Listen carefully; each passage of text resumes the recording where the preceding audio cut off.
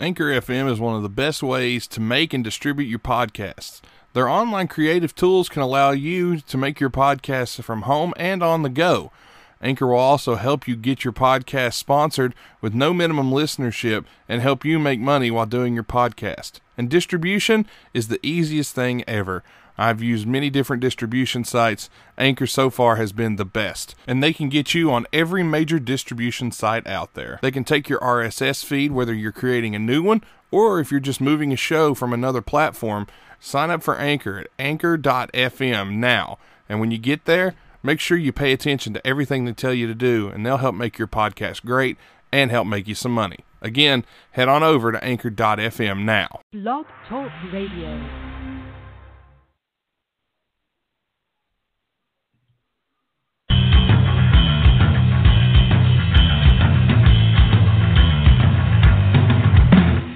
You're listening to Wide Men Can't Jump on the Wide Men Radio Network, located at blogtalkradio.com/widemencan'tjump.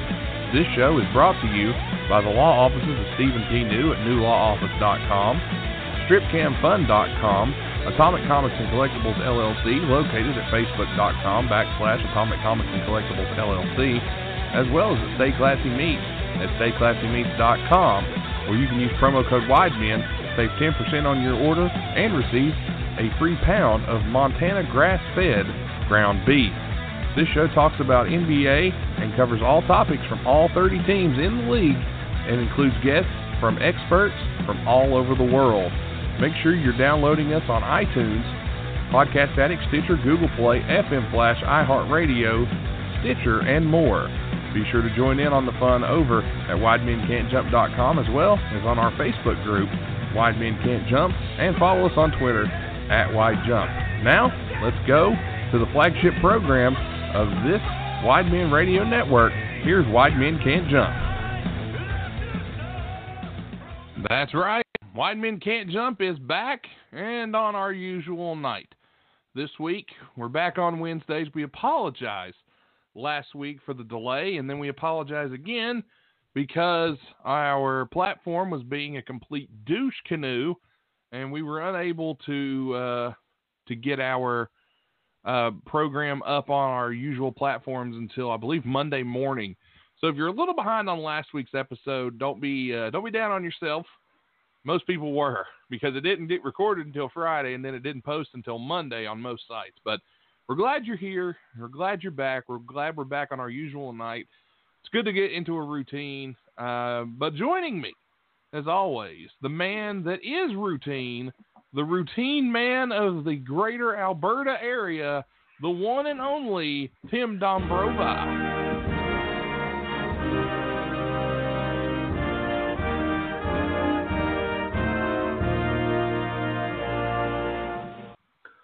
Greater Alberta area. What does that mean?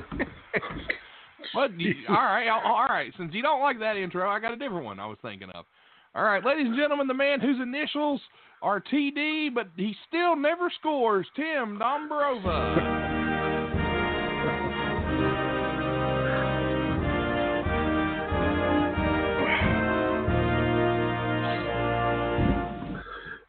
Can confirm, mate. Can confirm. Is that one better for you, sir? Well, at least it was real. It was true, I guess. So. We could have went with that one. I mean, if that's what you want. I can get on board behind that one. I mean, okay, all right. Well, from now on, you're the man who can't score. Sounds good. I mean, I don't really score because it just kind of falls at my feet, really. So I don't really do anything. Well, you do host Wide Men Can't Score, so I mean, maybe this isn't news to our listeners. Maybe this is kind of the status quo. I think you probably should check the numbers in my fan club. I got a couple of, particularly granted they're both married, but I got some West Virginia. I got some West Virginia lady fans. So yeah, both of them. Yeah, well, we got, and one of them's got a full set of teeth. Yeah, well, 2 3/4. Well, no, don't you dare talk about the lovely Mrs. Bogus and Mrs. Hoff like that. How dare you? What? Oh, I thought you were talking about somebody else. Okay. Anyway. I thought you were Not talking about the- that good. I thought you were talking about that good time we had the other day. But nevertheless, never mind. Those girls were from Kentucky, Nate. Oh yeah, you're right. You're right. They should have known. Those are some When that Kentucky hoes. Yeah. I knew it was love when she spit out her chaw. So anyway, let's. Oh Jesus. Boy, we're off to a rip-roaring start here. Old Skull, was it? Nah, she was a classy bitch. It was Red Seal. What's the other one? Beach? Isn't there a beech nut or something like that? Oh, that's actual chewing tobacco. Man. Tobacco. My grandpa and my uncle used to chew chewing tobacco, and if you would ever go to their house, you go in, or it was my uncle mainly, who just recently passed.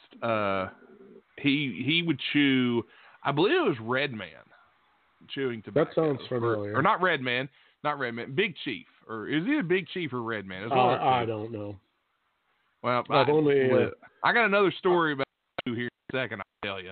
But I've only had it once in my life, and that was as a small child when my grandfather decided it would be absolutely hilarious to give us a little bit of mint chewing tobacco. It nearly killed both of us, my brother and I, but that's a story for another day.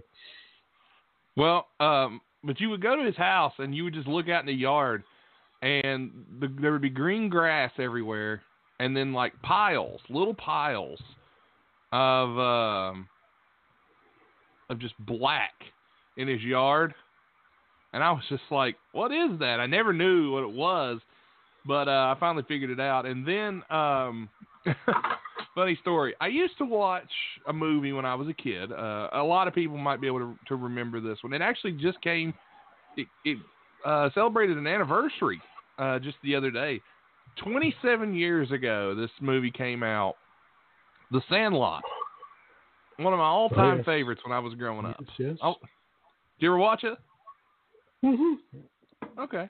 I figured you did with your son. So can't say it's a cinematic classic, but I have seen it. I mean, it's fun. It's a good kid movie. It's entertaining, and it's got James Earl Jones as a blind man, so that was cool. I mean, and hot damn Wendy Peppercorn. My God, Wendy Peppercorn, if you're out there, you hit me up. You inbox me over on the Wide Bean Twitter. We'll talk. I thought it was peppercorn. Oh, I don't know. I thought, well, you know what? I gotta get to the bottom of this now. It's Wendy. It's peppercorn with F's. I thought it was peppercorn. I thought there was F's. It is. Oh, you're agreeing with me? Yes, I'm agreeing with you. Well, okay. The lovely. As long as we're on the same page. The lovely Marley Shelton is her real world name.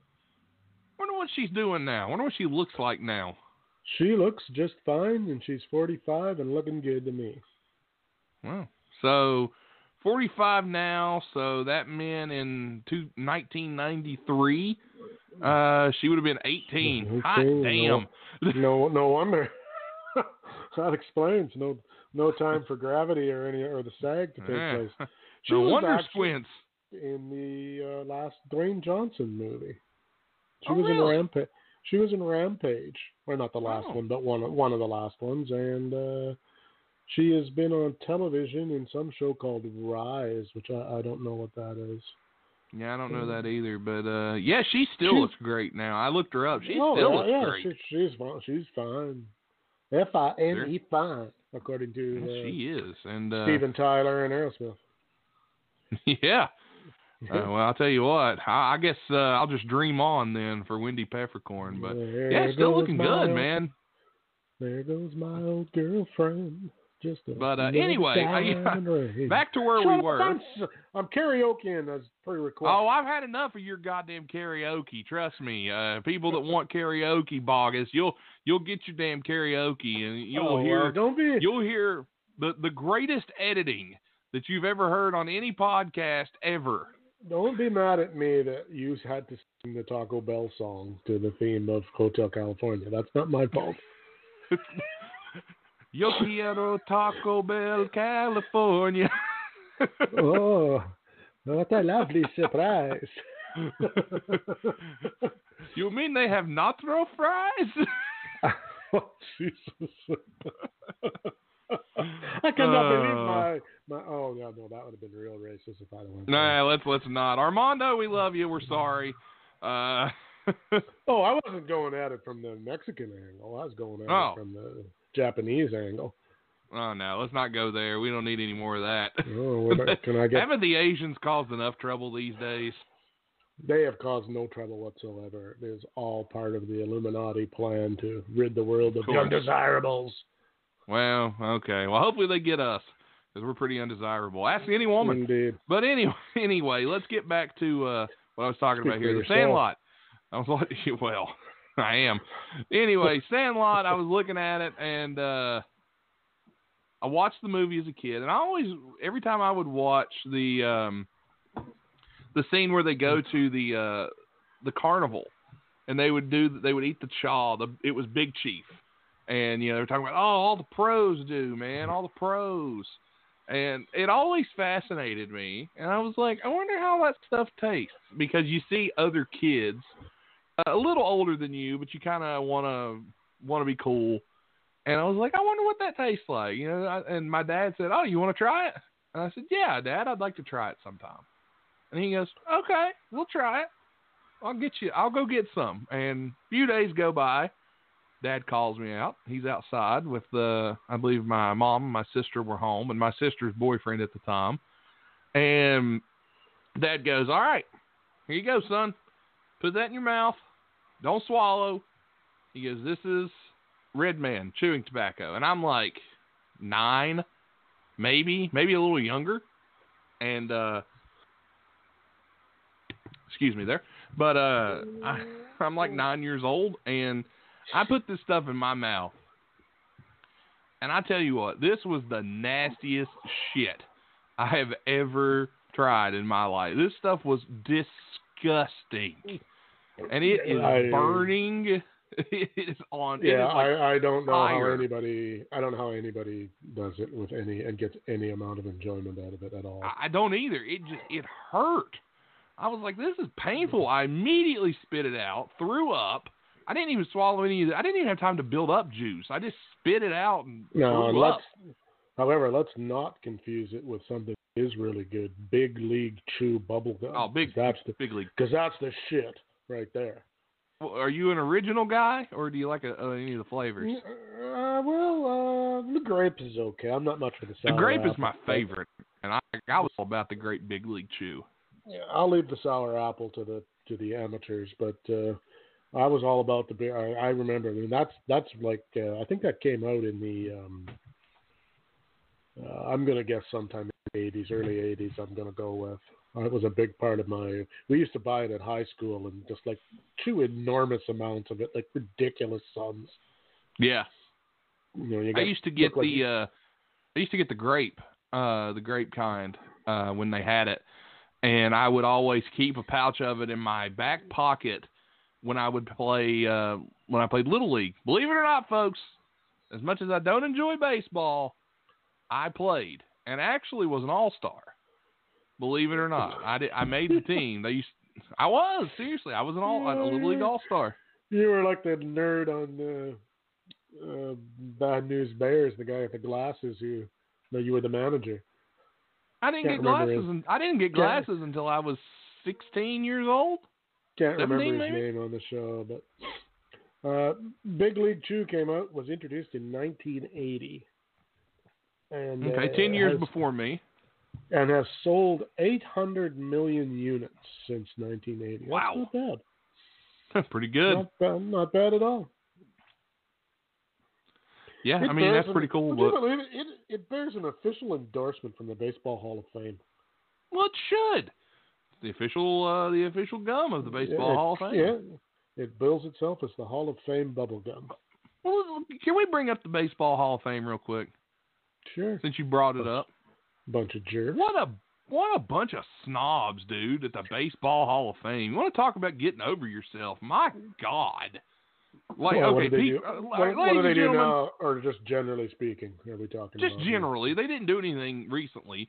They're just the most pompous asses It's a bunch of sports writers that couldn't fucking cut it as an athlete, and they study the game of baseball, and they want to start throwing and pointing fingers at people and saying, oh, well, they don't deserve to get in. They took performance-enhancing drugs. And listen, motherfuckers.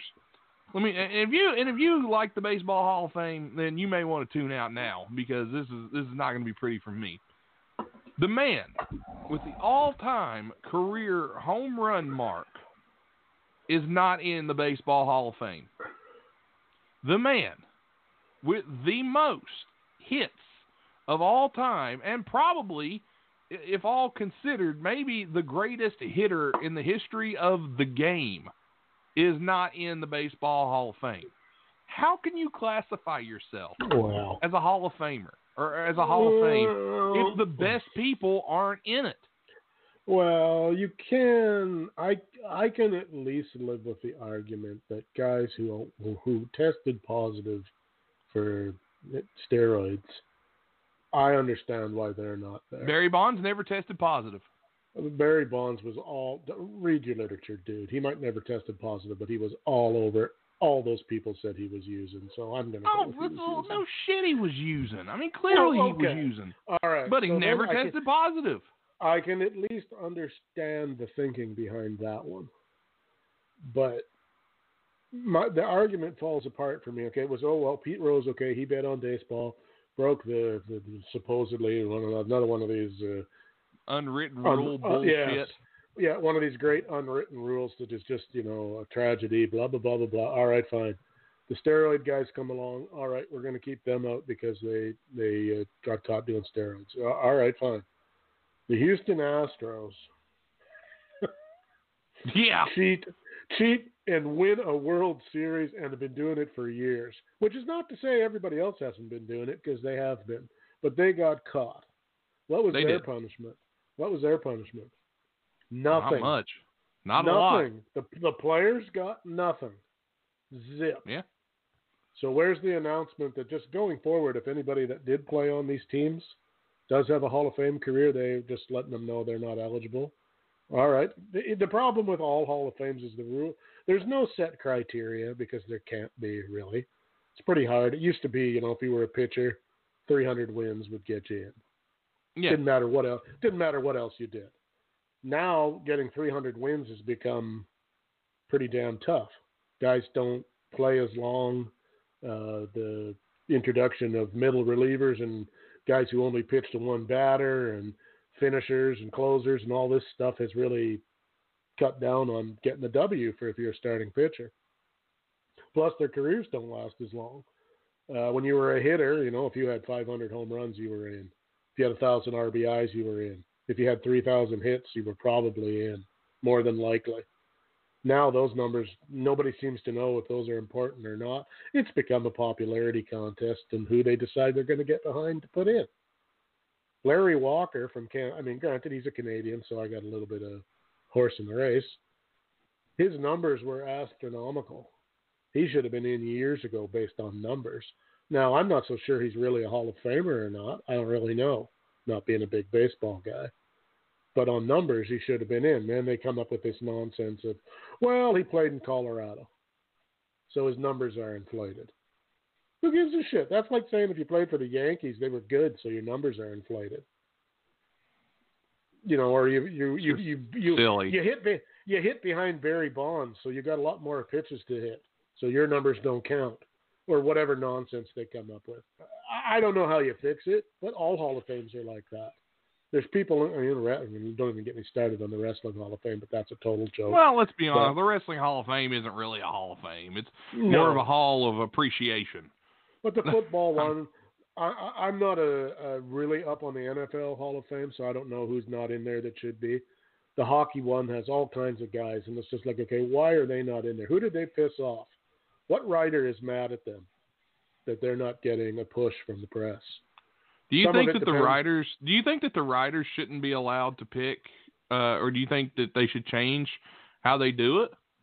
Well, I like what they did, and I don't know. Do you have to disclose your ballot in Major League Baseball? I'm not 100%, truthfully. I know in hockey you have to show once you vote, your ballot is made public. So if you vote anything sorry, All right. I know what you mean. ill-advised voting, or if you're a homer and you just vote for the guys who are from your team or whatever, you have to at least face the music as, okay, well, why didn't you vote for? It would be like in the NFL if Tom Brady is eligible for the Hall of Fame and he doesn't get in his first try. Okay, well, why not? Well, you could say at one time, well, I voted for him, and you didn't really know who did and who didn't. Now, if you didn't, you would have to justify why you didn't. Okay, I hate his guts. Okay, well, that's not a good enough reason. It's a Hall of Famer. That's why, to me, Pete Rose is a no-brainer. He should have been in the Hall of Fame the minute he retired. He should have got I agree. whatever rules they had for time periods and shit should have been waived for him. He should have just went right from his retirement to the Hall of Fame ceremony. He's the greatest hitter who's ever played baseball, ever. And anyone that wants to argue it, bring it on, because them stats speak for themselves. Nobody else is even close. Yeah, it's ridiculous, and Pete Rose should definitely be in the Hall of Fame. And the fact that he's not is absurd. It would be like silly. Tom Robinson not being in the Delco Hall of Fame. It would just be absurd. Well, I agree. I agree. You got to put Tom Robinson in the Delco Hall of Fame. Bogus is going into the Shinston Over 40 Hall of Fame. Of course he is. He's the first inductee, unanimously going in. I was going to say he might be the guy that's the reason it gets founded. He may build it himself. He might. He might. He got a hammer and nails and a full stomach. He might do it. Yeah. So build it and they will come, said Ed Bogus.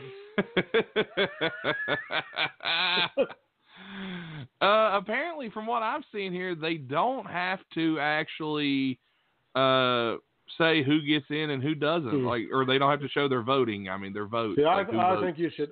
I think you should have to. If you think you're all that in a bag of chips, as far as getting to select who goes in, you should have the kahunas to back up who you're voting for. And at least they finally got a unanimous 100%er in there, because that had never happened. And I'm like, how did Babe Ruth not, how do you not? Well, they do have, though, now. I believe the Veterans Committee is allowed to vote in one guy in baseball. So if the writers put a snub on somebody, and you have to get 75% to get 75%. in? Right? Okay. If they snub somebody and you run out of years, the Veterans Committee can always throw you in there, so they can. Because there's always somebody who wasn't very well. Like that might be what happens to some of those steroid guys like Sosa and McGuire and Bonds and guys like that. And they should be in. God, stop being bitter. Listen, baseball. Listen, I'm going to fix baseball, because baseball purists are ruining baseball. They don't want anything to change. Baseball's got to change. I'm sorry. The NBA's changed. The NFL's changed. Baseball's got to change. It can't be what it was. It can't stay the same. Baseball has no personalities. None. It doesn't. There's nothing. No, it's boring. Yes. I'm sorry. It's boring. They should put Bonds in and then tell them, when you give your Hall of Fame speech, just be a dick. Tear people a new one. Go off on everybody. So get us some press, and then the next guy who comes along should be exact. There's no, name a baseball player. A mainstream, name a mainstream name that if you're just a guy walking down the street who's not a baseball fan, and I say that guy's name, you go, oh yeah, isn't he that guy that plays for the whoever's? Because I gotta be honest, I don't really know a lot of baseball. There's Mike Trout. Yeah, Mike Trout's a big name. Armando is probably rolling over in his grave. There's a lot of people that are mad right now. I don't watch it. I'm sorry. I don't watch it, and I don't keep up with it. We're both on Twitter all day long, or not all Bryce day long. Harper, that's one. Bryce Harper. Okay, there's one. Okay, but for instance, Gronkowski comes into wrestling. They didn't have to say who he was. Everybody knew who he was.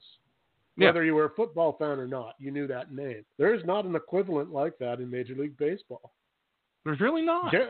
I would have said maybe Derek Jeter was like that before he retired, but he's been gone for a couple of years already. Well, that was a guy. Rodriguez, Alex Rodriguez was A-Rod, like that. Jeter. Yeah, A-Rod was another one.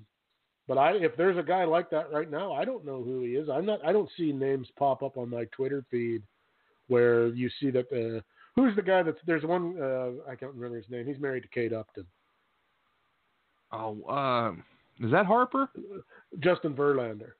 Oh, Verlander. Okay. So there's a guy that maybe his baseball fame has pushed him a tiny little bit into another area of pop culture, but not like football players Jesus, you say the name Tom Brady. Housewives know who Tom Brady is. Yeah. They don't watch football, but they know who he is. So yeah, absolutely. Say what you want, but that's part of baseball's problem. It's become so sterilized that nobody cares. And it's so slow. I mean, we live in a time when information and we look at they need everything. to adopt everything comes at us immediately. Everything hits us immediately. And the younger you are, the faster you want that stuff. Yeah. And that's why baseball is slowly just slipping, because it's a slow game.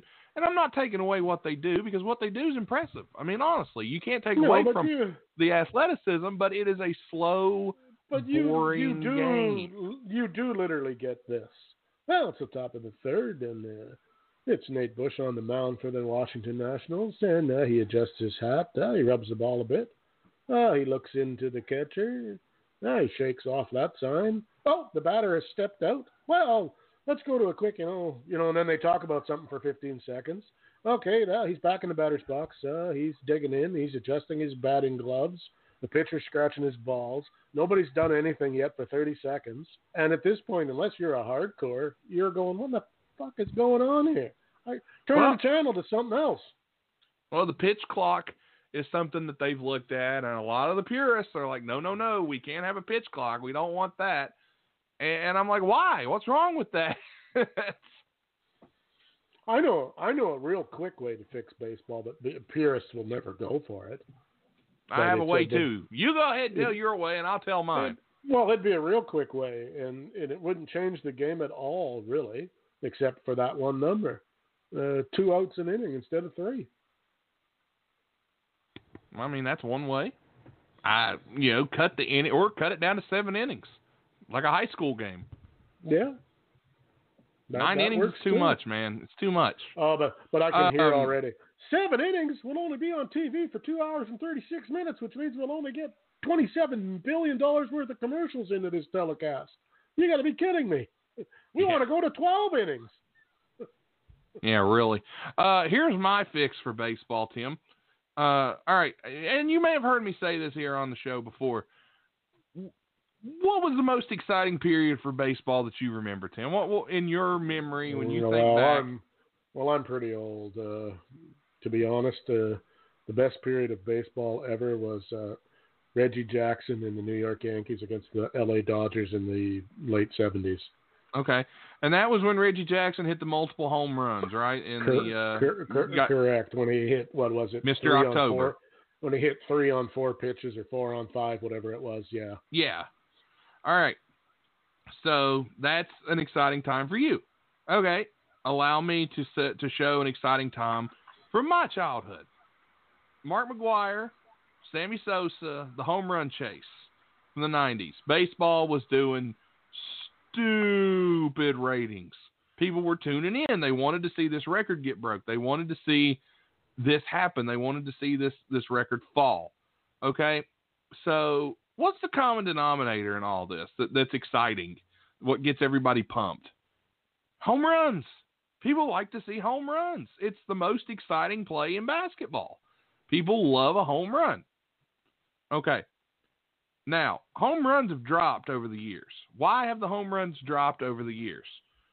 The home runs have dropped over the years because now we have everybody that has decided we need to go, and they've taken away the performance-enhancing drugs, which a lot of people say is cool.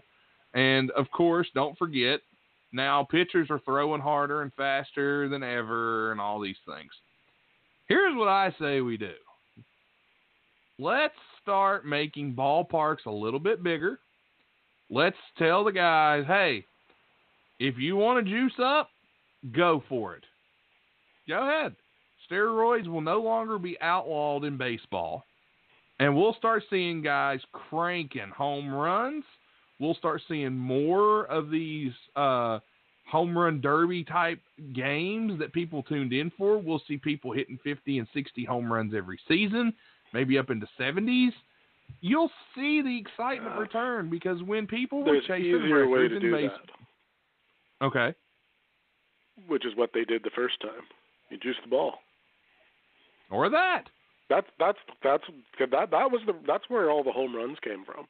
They juiced the ball. They did it on purpose. And they could easily do it again. Hell, juice the bats. Cork them. It's not hard to do. Something. We need something to get this sport back to what it was. Because I used to enjoy it. I used to love tuning in and watching McGuire and Sosa battle. I used to love the Atlanta Braves. It did get to be too much, though. Because the home run became like the three-pointer. Everybody wanted to hit one, and it was either strikeouts or home runs, and that does get boring. No, I agree. It does become a thing, and that's where you need to become a player that would be like, okay, I'm not a home run hitter. I don't want to juice. I don't want to do all this, but I want to get on base. And that's where you got to start finding these utility players who can then get you on base. There's another part of baseball that used to be exciting that you rarely, if ever, see anymore. Nobody steals bases. That's true. Very rarely does that happen. Very, very I mean, when you were growing rarely. up, it probably would have been what? Maybe you're even not old enough for that even. Ricky Henderson was... Yeah. I mean, he would get on base and steal three. He'd steal second, third, and even home occasionally. He was that good. He was that good, and it changed the game. I mean, it made, okay, is he going to run? Is the pitcher going to throw over there? Are they going to pick him off? What's going to happen? Yeah. All right. I'll tell you what we'll do. We're going to take a quick time out here. We got to pay some bills, and we'll be right back right after this here on Wide Men Can't Jump. Let's hear from our man, the top of the heap, if you will, in all of this. It's our man, Stephen P. New at New Law Office. Personal injury, product liability, workplace accidents, mesothelioma law, Social Security disability, unfair insurance practices, family law, employment discrimination, and more. All this can be handled at New Law Office with Stephen P. New. It's New Law Office with Stephen P. New. You can get your free consultation today by calling 1-800-208-9169 or 304-362-7345 for your free consultation. A new level of personal service. Whether you've been injured or facing divorce or experiencing workplace discrimination, you can rely on compassionate, thorough representation from New Law Office. Be sure to contact Stephen P. New Law Office at newlawoffice.com or again get your free consultation at 1-800-203-9169. Stephen P. New, answers to your legal questions. Are you tired of the same old average, everyday lifestyle and the same old job that has you making less money than what you know you're worth? Well, you should head on over to stripcamfun.com. On Stripcam Fun, there are tons of eligible men and women waiting to perform for you, and you can join in on the fun yourself. Just head on over at stripcamfun.com where you can strip on cam and have some fun. If you get there right now, you'll get to see some of the most beautiful women, men, and whatever else your heart desires. And you can take advantage of the good times being had on stripcamfun.com. Make sure you get there right now and let them know that Wide Men Can't Jump brought you over, because stripcamfun.com is not just for everyone. Must be 18 years of older to join in on the good times. Strip Cam Fun. Be sure to visit right now. It's stripcamfun.com where you can strip on cam and have some fun. Again, thanks to our wonderful sponsors, the good folks at New Law Office and Strip Cam Fun. Great people, great to be involved with, and they support us. So you should support them because they support us, and without them, we wouldn't have much of a show right now, would we? No, we wouldn't. So thanks to them. Great sponsors as always. And again, we got off on a baseball tangent there, and I don't even, that doesn't happen like ever.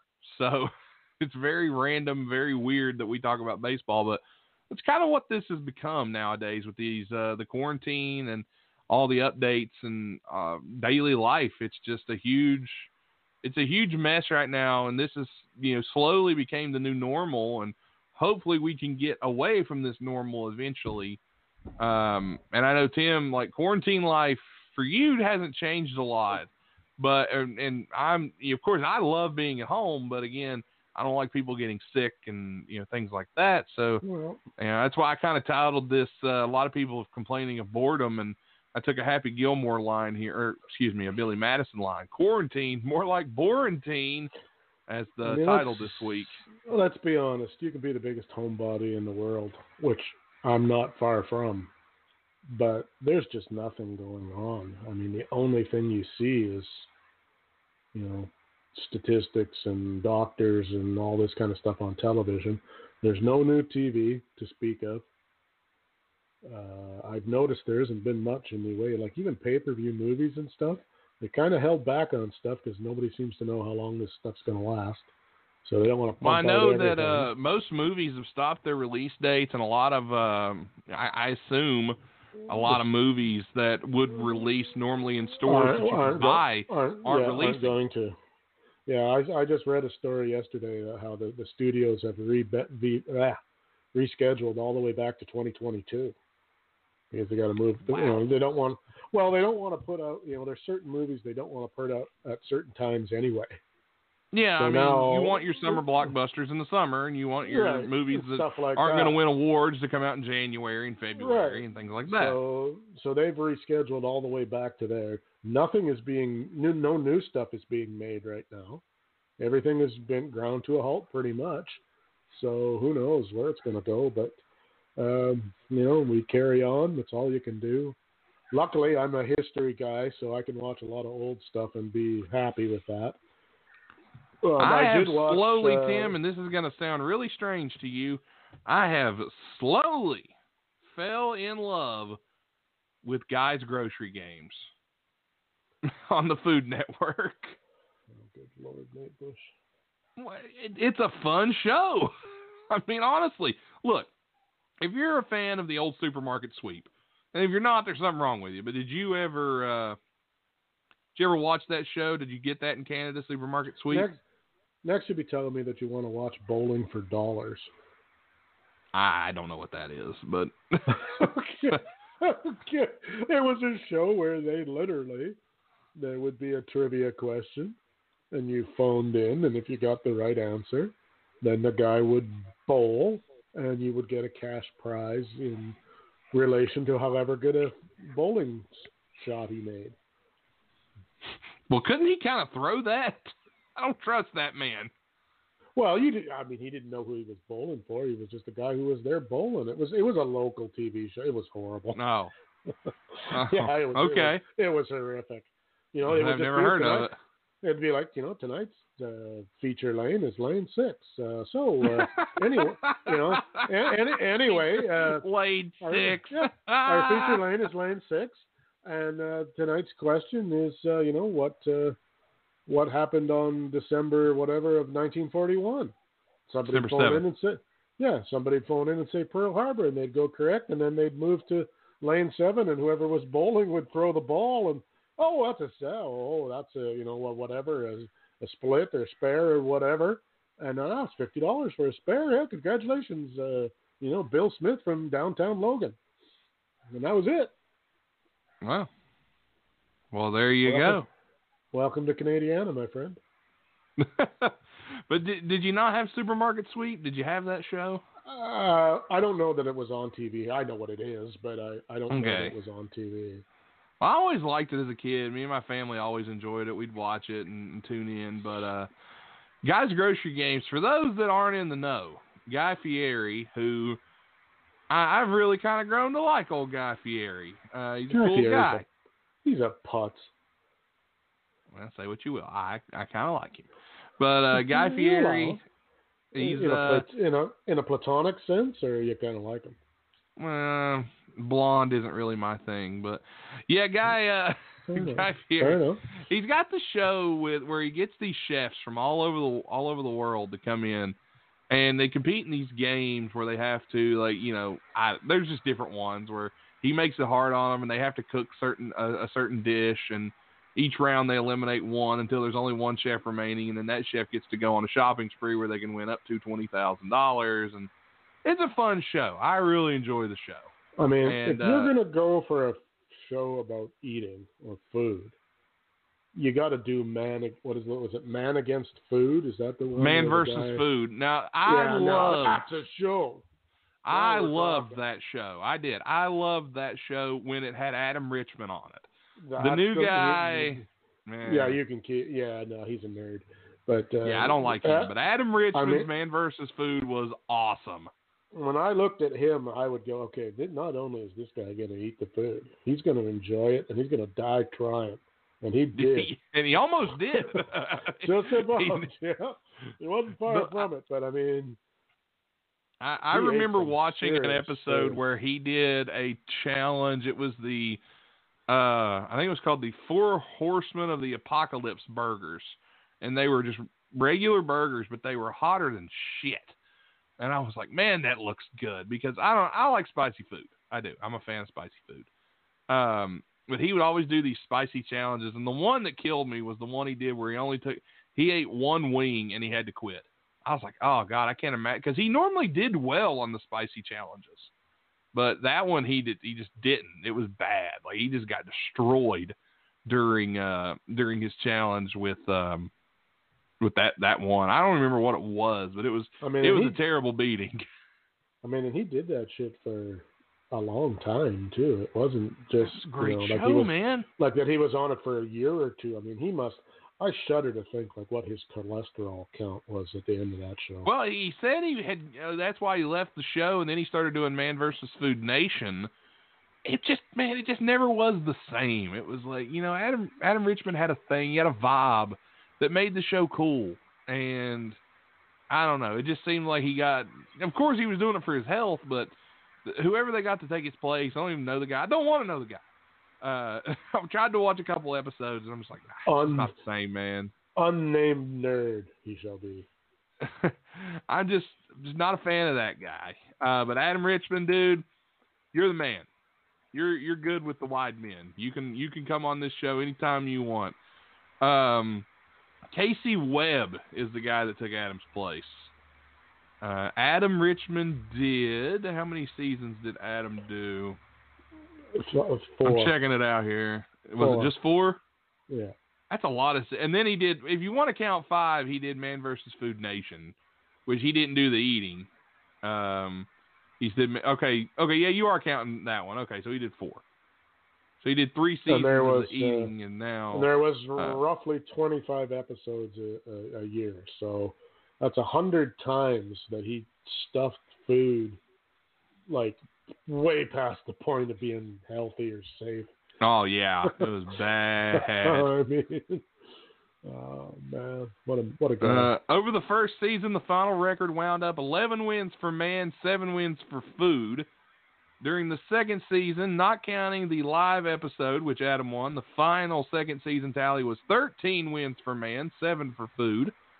And the final tally after season 3 was 12 wins for man and 8 for food. So Adam, first 3 seasons, 62% winning percentage. Not bad. Okay, I mean, and check out some of this stuff. He defeated the Big Texan Challenge, a 4.5-pound steak. That's insane. Then he couldn't do the Sasquatch burger, a 7.5-pound hamburger. Good God. Who could? I mean, who the fuck could? Jeez. Well, I can't even do that. I don't know. I hear Ed Bogus is warming up his hammies, stretching his hammies right now. Bogus. You know what we need? We need food versus Bogus. That's How about what we need. It Bogus versus the Bistro.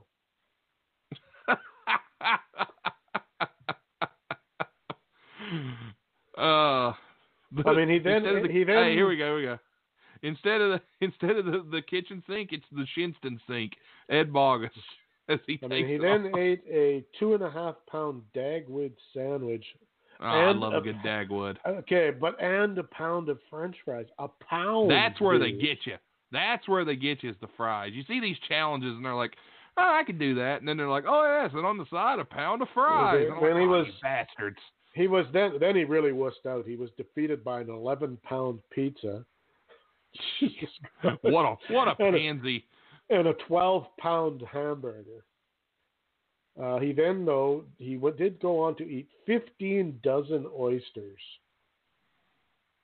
Good Lord. That's insane. He couldn't do the 12-egg omelet. He failed at that one. Okay, here's one that you really have to have a stomach for this. Ounce glass milkshakes. I could do it. 15. I could do it. I'm telling you, my ability to drink milkshakes is ridiculous. How about 17 hot dogs topped with mustard and chili? That I couldn't do. No, he did do that one. Milkshakes I could do. If you give me time to train, I could do milkshakes, no problem. Because my milkshakes, they bring the boys to the yard. That's all I can tell you. Oh man, 2 gallons of ice cream. Oh, good Lord. I like ice cream, but not 2 gallons. I would give that one a run for its money. I love ice cream. Like that's my weakness. If you give me a chance to train and build up my dairy tolerance a little bit, yeah, that's no problem. I do know that Tom Robinson could do the 5-pound ultimate cheesesteak challenge. I probably could too. That's a lot of food, boy. There was one he did. It was, I don't remember what season it was on. They went to Alaska, which I thought was interesting. And before he did the challenge, he went to this little restaurant where they had these burgers. And there were like 6 beef patties on the burgers.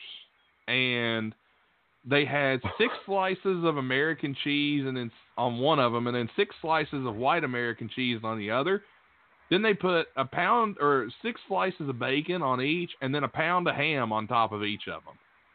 I said, my God. Like, some of God these are just bless. insane.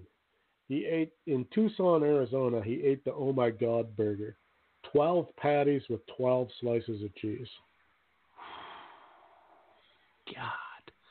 That's insane. That's a lot of food. Man, that is just a lot of food, man. I mean, I like hamburgers, but... Okay, here was the challenge he did in Alaska. This was the actual challenge. The ones I just told you about was not the challenge. This is called Humpty's Kodiak Arrest Food Challenge, as seen on Man vs. Food.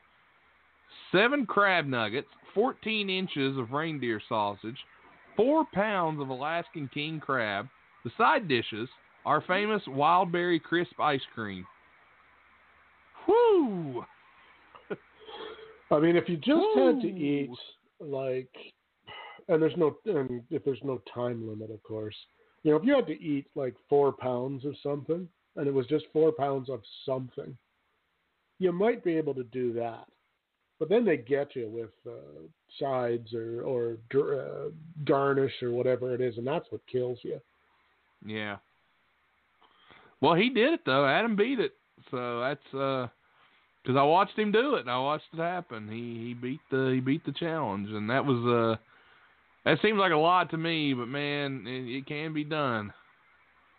Well, I mean, I guess it's like anything else. I mean, you look at some of those, like the Nathan's guys, when they eat, 50-some hot dogs, and it's just like, where in the hell do you put that?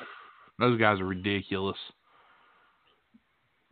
Yeah, and they're all gonna die of heart attacks at some point. Joey Chestnut and those guys. Yeah, there's no way. Do you tune in for the Nathan? Do you watch the hot dog eating contest every year? I have, not every year, but I have watched it. I mean, it's rather almost gets kind of hard to watch when these poor guys are ramming these things into their mouth. I watch it every year, and I love it. I just can't get enough of it. I mean, well, I couldn't watch it again after Pobans wasn't in it anymore. I couldn't watch it. Well, they retired his hot dog bun, so you know how it is. Bruce the Hammer. I ate some ridiculous amount and didn't win, but yeah, I don't know. Like there's some. I mean, I like to eat. Don't get me wrong, but also like to enjoy my food and ramming it in there as fast as you can. There's no fun in that at all. That's yeah, horrible. especially with no like when, and I'm not even a big hot dog fan personally. It's like, yeah, I don't mind them, but I mean if I. All right. Hold on here. Whenever we're talking hot dogs, what's your go-to on your hot dogs? If you were making the perfect Tim Dombrova hot dog, what would you put on it? Well, I gotta admit, I'm pretty simple there. A little bit of ketchup and relish, and that's about it. Okay.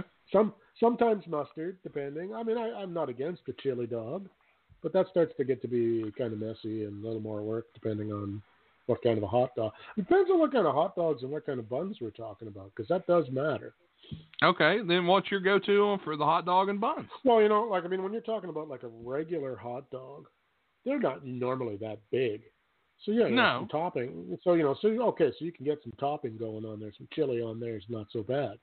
If you're eating more of a sausage kind of a thing, then you don't really need a whole lot more because those are big, and you usually break the damn buns because they're bigger than the buns.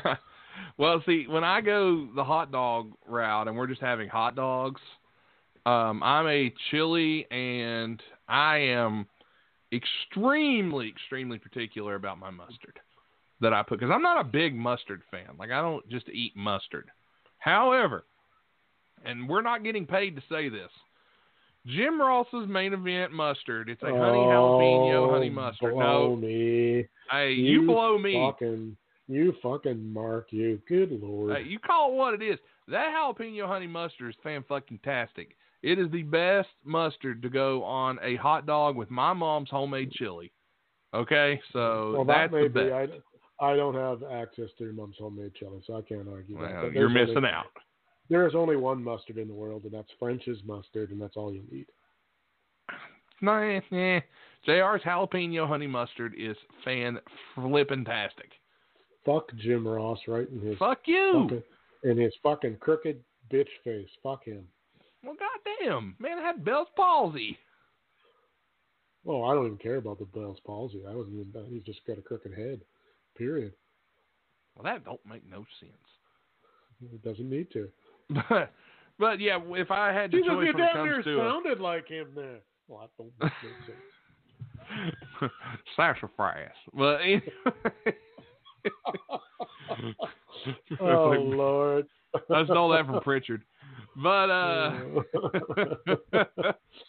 one thing I will tell you is when it comes to eating a hot dog, man, there ain't nothing better than a beer battered brat, man. That's well, what you really need, and I don't know if you have access to it. You need homemade hot dog buns. No, I don't think we have that here. That's the way to go. And to be honest, homemade hot dogs that are like real meat, not lips and assholes. Well, we usually go with the just regular hot dog. See, we don't eat a lot of hot dogs here. I'm just not crazy about them. Oh, damn paparazzi! Oh, there they go again. They're calling in. Oh, they're checking to make sure I'm social distancing. Yeah. Pardon. I worked you right into the show. I'm talking. I'm on the air right now. You got anything you want to say? Or are you going to hang up? Hi, Matt. Nate says hello. Did you hear that, Nate? No. Okay, say it again. Hello, mister. Hey, I heard you. Yeah, I had to put it up against the microphone. I got headphones on, so yeah, he heard you that time. What did you do that he didn't reply to? I did too. Reply to his ass. He says he did reply to your ass. I don't know what the hell you two guys got, some kind of like love affair going on or what? Maybe. There, I just replied. Yeah, he says he just replied now, so he didn't reply, the liar. I laughed at it. If there's one thing that I've learned, You just cannot trust a guy from Logan. You just can't. Well, you're not wrong, Larry. But anyway, okay. Well, I'll call you when I'm done. All right. Sorry for that. Sorry for that real world interruption. No, fine, not a problem. that was Little D. Ah, Little D. We got Little T. Boy, I bet he don't like that nickname. He's got all he has to do is whip it out, and he can dispel that rumor real quick. You can write your names in the snow in Braille, huh? This is no word of a lie, Nate. I don't make this up. When he was born, the doctor said, "Oh, it's a boy," and he stopped for a minute and he looked right at me and he got a big smile on his face and he says, "And what a boy." I'm not kidding. I wish I hadn't played the Strip Cam Fun commercial. This would be a perfect time to go for it. And I kind of looked at him, and he looked at me, and he gave me and he's like giving me size, and he's got his thumb up. And this is when the kid was born. Jeez, Matt, I hope you're listening. I really do. He's heard the story. That boy's he's packing heat. I just don't know what else to say. Well, ladies, he's single, so hit him up. And it apparently skips generations.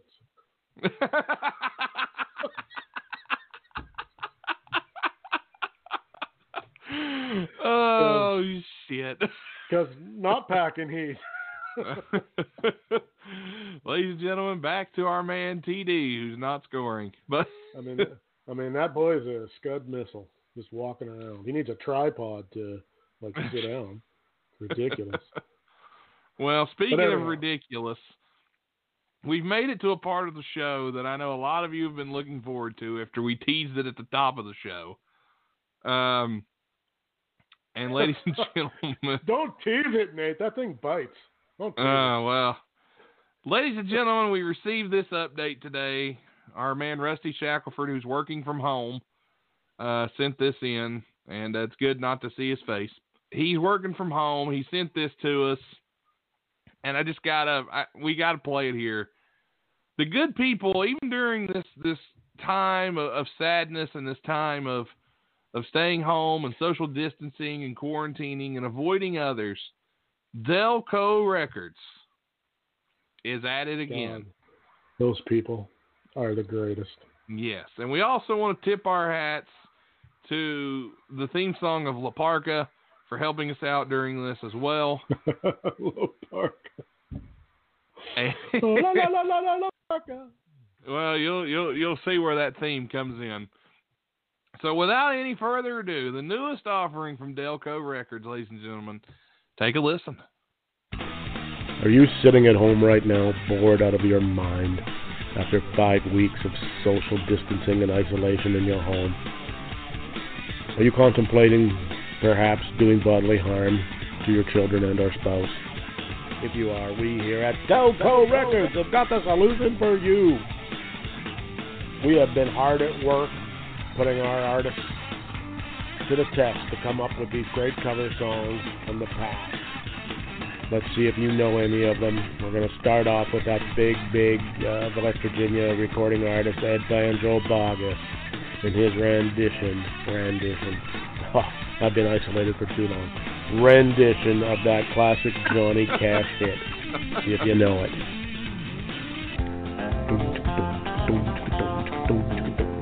I keep my pants up with a piece of twine. I keep a close watch on my waistline. I feel like I'm getting more sexy all the time. Hey Whitney, if you mind, just pull the twine. We of course here at Delco Records never stop working. We're hard at work on some other great classics. See if you know this snippet from a great Toto hit from the late 70s. Supersized. Can I get extra French fries? Supersized. It's going straight to my thighs. Whoa, whoa, whoa. Oh, that was pretty good, Nate Bush. I didn't know you had such a angelic voice. Anyway, not to be outdone, Tom Robinson hard at work on this classic remake of a, I believe, kind of a one-hit wonder from the 80s, I think. Tony Basil, see if you know it. Oh, Billy, you're so fine, ran for mayor that one time, Ciccolini. You weenie. Oh, Billy, you're a runt. Tom says you're a cunt. You weenie. Ciccolini. Oh, that one was a little personal, but you'll have to look up Billy Ciccolini if you don't know who that is, and then that might become clear. But I'm sure somewhere that guy's in Delco or dying right now. And then this one just handed over to us for engineering here at Delco Records. I think you West Virginia people are going to dig this. It's got a little touch of Canada in it. So anyway, let's run the tape. I was a spoiled child. I lied my life away. Didn't really want a job. Became a politician anyway. Well, I said, any gun's a good gun. So they voted with, didn't use their hands. Ooh, then I got in front of my TV and said, ooh, I don't know nothing yet. West Virginia, I don't know nothing yet. Oh, wait, I had something, damn, I forget. Oh, West Virginia, I don't know nothing yet. Oh, man. I think there could be a possible lawsuit there coming from the governor, but that was pretty classic. I believe that was Nick Hoffman. So anyway, if you're bored from the pandemic and you don't know what to do with yourself, getting tired of watching reruns of 1978 Cardinals baseball on the Superstation versus the Braves, 6:05. Except the game's never started until 6:15 or 6:20. But anyway, get a hold of us here at Wide Men Can't Jump, courtesy of, I just butchered that. Get a hold of us at Delco Records, courtesy of our good friends here at Wide Men Can't Jump, and we'll hook you up with a 8-track of the greatest hits of the pandemic. Of course, the 8-track there, making you feel like back in the day during that 1918 Spanish influenza thing that nobody got all that excited about. But anyway, remember, people, music, don't care what ails you, and if not, you'll get a good laugh. So anyway, Delco Records. A subsidiary of Kingston Summerfall.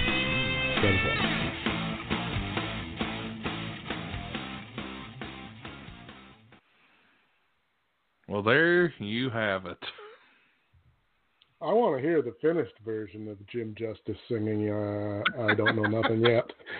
Well, I'll tell you what, from what I heard, Jim Justice spent a lot of time in the studio fixing that damn song, but that's just the rumor. Because any gun's a good gun. Oh, man. Oh, God. I think, I think the governor should issue a challenge to Don Blankenship, and he can sing China Groove. China People Grove. Oh, those magnificent Doobie Brothers. Yeah. The China Groove. God damn it. We apologize to the Asian community. I do not apologize for anything. I'm Canadian and above reproach. Well, I'll tell you what. Let's go ahead and take a quick time out and hear from our good friends at Atomic Comics and Collectibles, LLC, and support them during this time of uncertainty in the world. Support Atomic Comics and Collectibles, LLC, and small business. If you're into comic books and collectibles, then you are going to want to check out Atomic Comics and Collectibles, LLC. They buy and sell comic books, action figures, pop Funkos, vintage video game system, vinyl records, and other collectibles. Retro and vintage collectibles are their specialty. They have fair and competitive pricing on all their items. Their prices will make you say, "Oh my God!" Currently, they run on Facebook, and they're in the process of getting their own storefront in Logan, West Virginia. Give their Facebook page a like and keep updated on new merchandise and announcements for Comic-Cons and store opening in your area. They do ship, but only within the United States at this time. Atomic Comics and Collectibles, LLC, where yesterday's memories are today's future. If you are looking for anything comic book or collectible-wise, you are going to want to do one thing. Assemble. And head over to Atomic Comics and Collectibles, LLC. Check out their Facebook page, Atomic Comics and Collectibles, LLC. Stay Classy Meats is your online meat market where you can get the best quality meat for competitive prices. Head on over to StayClassyMeats.com and use the promo code WIDEMEN to save 10% on your order. That's right, if you head to StayClassyMeats.com, you can save 10% on your order with promo code WIDEMEN, but that's not all. Not only will Stay Classy Meats give you 10% off, they're also throwing in a free pound of Montana grass-fed ground beef. Make sure you get over to StayClassyMeats.com right now to check out their selection. Whether it be pork, ribs, chicken, steak, bison, ribeye, or any other type of meat that you desire, you can get it at StayClassyMeats.com. They are high-quality meats that you will not want to miss out on. If you like to eat well and eat clean and eat some of the best quality product out there, Stay Classy Meats is for you. Again, head to StayClassyMeats.com right now. And thanks to our sponsors at Stay Classy Meats as well. Just had some Stay Classy Meats pork chops the other night. My God, were they good. Fantastic. The good people at Stay Classy Meats, as are our friends at Atomic Comics and Collectibles, LLC. Good stuff. Sure. Tim, are you with me? I'm here. Canada declines to comment on things they don't have, so... Well, let's go ahead and let's talk about Dark Side of the Ring, shall we? The new series that's on Vice TV, if you watch Vice, if you have that channel. But Dark Side of the Ring, fantastic programming in my opinion. What says you, Tim? How many of the Dark Side of the Rings have you watched? All of them. All of them, okay. I have seen all of them at this point now. I caught up. So, well done. Informative. No real slant one way or the other, which is nice. You don't get to see that too often. The last one, though, annoyed me greatly. And why is that, Tim? Well, let's just say, full disclosure, Jim Cornette annoys me more and more, but Vince Russo is a whiny bitch. I don't know how else to put it, and I can't understand a guy who claims to be so heavy into Jesus. He can't understand why Cornette wants to beat the living daylights out of him, but he got his jollies out of watching a man get knocked out just because he didn't like what he said in the dressing room. And I couldn't quite understand why he couldn't equate these two things. Yeah, and Cornette even said there's a reason why you... Let me think of the way to put it. He said there's a reason why you act the way you do. He goes...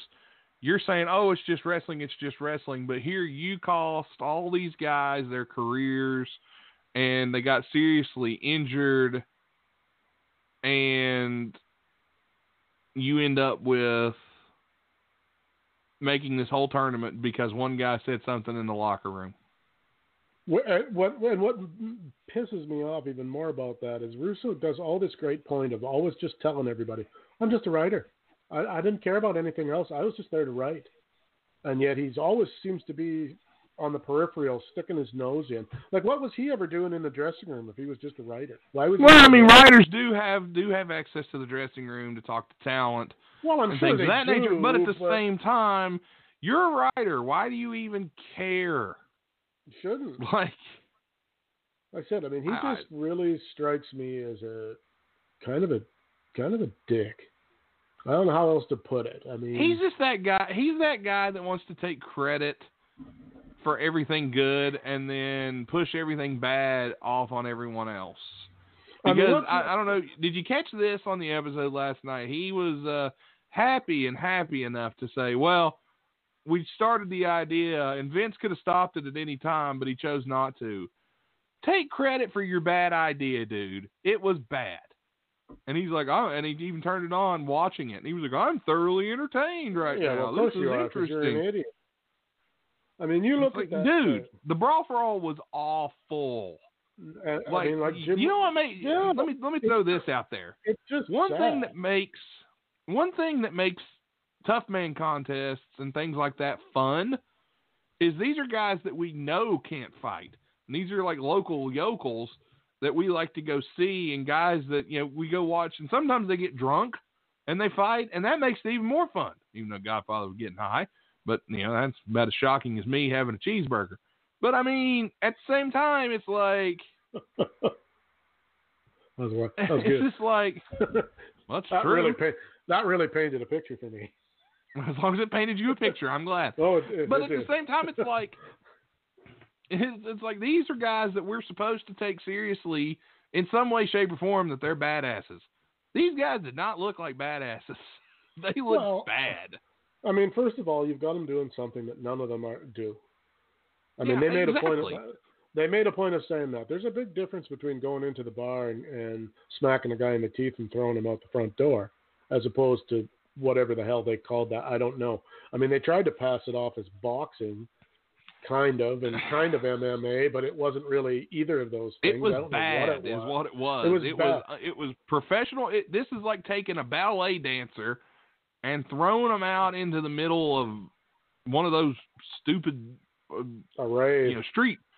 Yeah, or not even that. Taking a trained ballet dancer and having them spin on their head. Now tonight we're going to ask them to do a spin-a-rooney. Yeah, tonight we're going to have Mikhail Baryshnikov versus Paula Abdul in a straight up one. I like how you called it. I like how you called it a straight up. That's pretty good. There you pretty go. good. Uh-huh. There you go. I caught that. I caught what you were doing there. But I mean, the worst part of it is, at least, I mean, you could argue if whether something's a good or bad idea. You could argue it's a good idea if it was successful. This thing wasn't successful either. No. The guy who won didn't get over. They killed Dr. Death. Complete and total waste of time. They ruined that. I mean, he was done. I don't know that he wrestled much after that. They destroyed Brad. Well, they had destroyed Bradshaw's reputation of being a badass from Texas. I mean, he was the only one who went on to do anything after that point. Yeah, Bradshaw. I mean, Godfather. He was a tough guy. Not really. Career-wise, they didn't. None of them did anything. Godfather won the Intercontinental title after that, but at that time, hell, I think Mae Young's hand won the Intercontinental title. But, I mean, but it had nothing to do with that whole event. Yeah, no. The Brawl for All helped no one. It didn't help ratings. It didn't help sponsors. And then Butterbean came in and just fucked Bart Gunn's world up. Like, good But there Lord. again, like, why were, like, who... I mean, I guess ultimately you've got to lay it at the doorstep of Vince McMahon, I guess. I mean, everything goes through him. You have to. But you know, just because, you know, who got the bright idea? I mean, okay, I understand the idea from a marketing point of view. But who wasn't thinking that, okay, all right, Bart Gunn managed to knock out 3 guys who aren't boxers. And he didn't do it like, he didn't look like Sugar Ray Leonard when he was doing it. No. So whatever made them think that if they sent him to boxing lessons for a couple of weeks, that he was going to be able to hang with a guy who was quite literally known as being able to punch sides of beef into stupidity. Like, yeah. I mean, Butterbean, not the greatest technical boxer either, but could didn't have to be. But could hit like a bull elephant. So why would you ever put a guy in there? Like, were they that mad at him that they didn't care if he got knocked silly? I think they were. I really do. Like, that's kind of, and Butterbean even said, you know, Vince kind of halfway smiled at me when I went out. It's like he knew he knew what was about to happen, and he wanted it to happen, even though they said, oh, no hard feelings, pal, and but yeah, well, it really felt but like he said, as soon as they told me that, I really knew I had heat. Yeah. I mean, it was let's be honest, let's call it what it is. Whether you like Vince Russo, whether you hate Vince Russo is irrelevant. That thing was a clusterfuck from the word go. It had no business being any part of wrestling. It was stupid. Bad. Guys got hurt. Guys got hurt bad. Careers got ended. They lost money. They lost even more money. Who knows? Like, who really knows what if Dr. Death wins that thing, let's say they rig it a little bit more than what they did for results-wise, that they rig it. And Steve Williams, we get Dr. Death versus Stone Cold. Okay. Okay, well, what does that draw? I mean, I think it draws because yeah, well, exactly. I think it draws awful well. But they never got a penny of that money, did they? Nothing. No, not a dime. Not a dime. And on top of it, because he didn't win, and then they didn't know what to do. What did they end up doing? Like in the timeline, who did he end up facing when it wasn't Bart Gunn? Because they obviously didn't want to go down that road. I don't know why if they were mad at Bart Gunn, why didn't they just feed him to Stone Cold and let him beat the piss out of him in 2 minutes? They didn't want to give him a main event spot. So then why in the hell did they have him in the tournament? Why didn't they rig the tournament then? I mean, that's just retarded. Because they all thought Dr. Death was badass enough to take care of it, and apparently he wasn't. Well, he particularly wasn't. Well, I'm not saying he's not a badass, because he is a badass, and I'm not taking anything away from him. But once he tore his hand. Now, I've watched that match. I've watched that fight. I've watched the fight between Dr. Death and Bart Gunn before, and I went back and watched it recently. Dr. Death was about to win that fight. He got knocked out in the last round with 10 seconds left. If Bart doesn't hit that Hail Mary left hand, Dr. Death wins. So again, there's some debate about that too, because wasn't there another match where was it Draws and JBL that was kind of rigged? Yeah, they thought Draws might have won, and yeah. So I mean, that's another case too, where they're talking to Pritchard and guys like that. And let's be honest, I'm not saying yay or nay about Bruce Pritchard, but he's a company guy. If there was any bullshit going on there, he's not going to say. I don't think there was. I think you had inexperienced judges. You don't think that the pairings were rigged? Oh, I think they were a little bit. I think the Bart Gunn Bob Holly pairing was definitely rigged. Okay, I think that was rigged 100%. But that's my point. Is if they're willing to rig part of it, who knows what might have been rigged between? Like they always say, well, when I was there, nothing was ever said. Well, okay, well that doesn't mean anything. If Vince decided to do it, he didn't necessarily have to tell anybody, and he could have just done it. Yeah, I mean that's true too. Vince never had to. No, I mean he didn't have to clear anything with anybody. I mean if he decided to, okay, if this thing is kind of close, just make sure this guy don't win.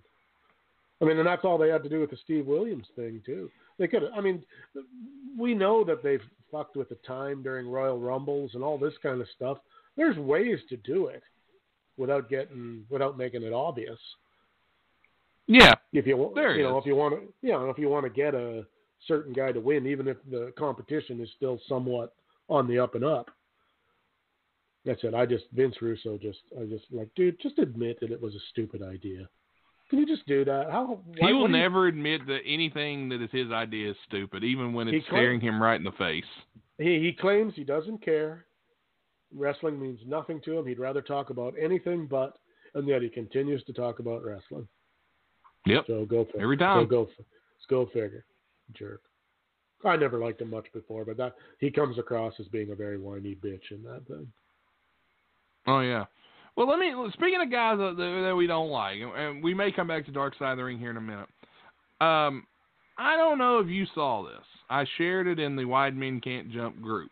And if you haven't been in the Wide Men Can't Jump group, always some good interesting reads in there. And again, we're on pro wrestling a little bit right here, so this is something that I wanted to bring up here that I read. All right. This is reporting from Dirt Sheet Radio. Tim, are you with me still? I may have lost Tim. So, let me see. I think I did. I think I've lost Tim. We'll wait till we get Tim back here before I break down this, what happened here from Dirt Sheet Radio. I think Tim had a little bit of a technical difficulty. We'll get him back in just a second, and we will continue on here because I want him to hear this. He may have read it already, but I do want to get him to be able to hear this as we and to discuss it, because this is something that we need to discuss, I believe. And if you're a wrestling fan, stick around. This is some stuff that we need to talk about for sure. Because to me, this is bothersome to me. Maybe that's just me. Maybe I don't know, kind of. I just don't know. I mean, we had WrestleMania this past weekend, and of course, if you want to hear my comments on that, head on over to the In This Ring podcast with Joe Pisapia, where I'm the co-host. Me and Joe talk wrestling, and we talk a lot about WrestleMania this weekend, over an hour on just WrestleMania and the Raw after. Also, if you're a Patreon, I just uploaded a couple of Patreon shows the other day for you. Promised I'd get you some Patreon content up, and I have delivered. Sorry for the delay. Hope everyone who is a patron is enjoying their experience. We got some Patreon episodes up, so head on over to patreon.com/widemencan'tjump and check it out. We got some good stuff over there for you on patreon.com. Go check it out. Tim, are you back with me? I am. I don't know what happened there. The call dropped for some reason. It's okay. It's okay. Here's what I wanted to bring up. I was waiting on you to come back. This is the source is Dirt Sheet Radio. Goldberg is officially gone from the WWE. Backstage news on his Universal title reign. According to WrestleZone, the original plan for the winner of the Bray Wyatt-Goldberg match at WWE Super Showdown wasn't always as set in stone as some would believe. Goldberg going over was a last-minute decision, apparently because Goldberg didn't want to risk damaging his... It was noted that Goldberg bargained for creative control and pushed for the title win because The Fiend was a monster and the younger fans needed to see him come out victorious or it would ruin his character. Goldberg has been open in the past about believing kids saw him as a superhero, and he felt keeping the mystique alive was critical this time around as well. Furthermore, it was explained that Bray eventually agreed to put him over, which might have gained him some more favor with the locker room. As far as when we could see Goldberg back in the WWE ring, that might not happen for a long time, if at all. Let's hope. WrestleTalk is reporting Goldberg's final appearance and match under his current deal was for WrestleMania, which is why he dropped the Universal Championship to Braun Strowman. It's noted Goldberg had no intention of adding more dates to his deal, so it was clear that whomever replaced Roman Reigns in the match was leaving as the champion. While it looks like Goldberg might not be looking to make more appearances on his end, it's also noted that Goldberg pushing for a creative change in Saudi Arabia might be a reason for WWE not rushing to get him back for more appearances either. So there you go. What's your thoughts on Goldberg pushing for the win because he needs to be seen as a superhero? Okay, well, that's retarded. Sorry. I don't have a problem with that if he's planned on staying and they were going to do something. All right, we want you to win to look, like old Goldberg, I guess, for lack of a better term. But when you know you're going to have one more fight after that one and you're dropping the title anyway, it doesn't really make any sense to me. This guy they talk about Hogan living his gimmick. Kind of sounds like Bill is living in a fantasy world. Kind of sounds like Bill's a shithead. Well, it sounds like to me. Didn't he have that reputation previously anyway of being a little bit difficult? I've never, ever understood that it's a sport where you pretend to hurt each other and you try not to hurt each other, but guys care so much about winning and losing. You're getting paid the same no matter what. Doesn't work for me, brother. Like, come on. Yeah, I don't know. Good Lord. I mean, didn't he never understand Didn't he use that whole angle when he came back the first time? That I had to come back one more time and I've got to win because of my kids. Probably. I mean, Jesus God, I hate Goldberg. I am so over Bill Goldberg. I'm done with him. I don't ever want to see him in a wrestling ring for the rest of my life. I am so done with Goldberg. I don't have a problem with that either. I mean, it was believable. It would be like they bring back Hogan and somehow he's undefeatable still. Well, Hogan did the same thing. He did the job for The Rock at Mania 18, but then immediately won the title the next month. Beat Triple H. Yeah. Okay, but was that up to him or not? I don't know.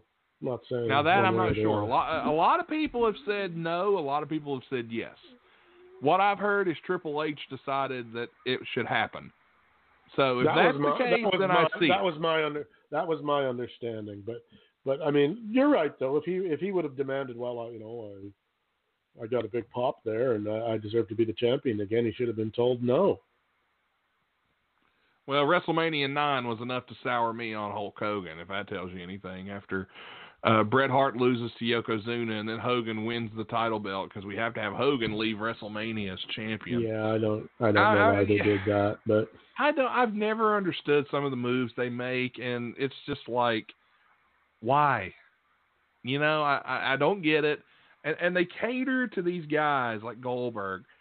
And somebody said this to me, Goldberg's wage versus time in the ring has got to be astounding based on how much money he's made from pro wrestling versus how much time he's actually been in a wrestling ring.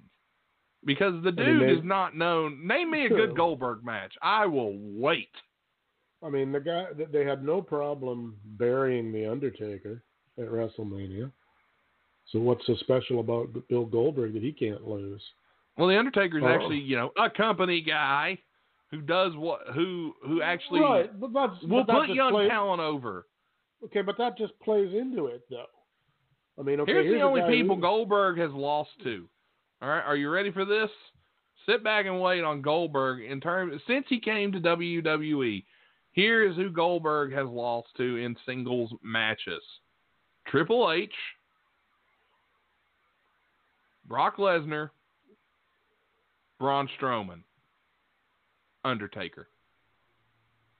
That's it.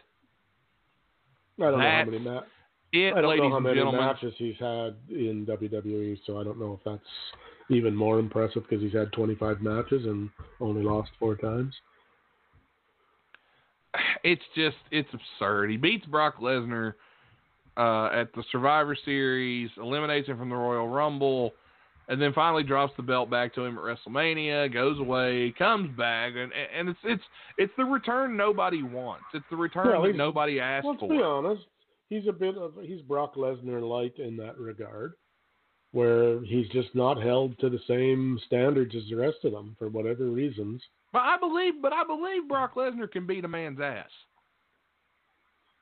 I can't buy Bill Goldberg beating. Yeah, I don't buy Bill Goldberg beating up some of the talent on that roster. I don't. No, I just don't. True, but that is also part of the problem with Goldberg is that he's got one move, sometimes 2, depending. He's botched. That second one he doesn't do very well anymore. He doesn't really do either of them very well. He's kind of been botching both of them to some degree. Oh, how the fuck you botch a spear, for God's sake? Oh, because when you actually hit it. Because he's done that a couple times. Valid. Very valid point. Yeah, where he speared guys right out of their boots. I mean, it's not supposed to kill a guy. Mind you, you're talking to a guy who practically kicked Bret Hart's head right off his shoulders. So practically? Yeah. Basically ended the man's career. Yeah, pretty much.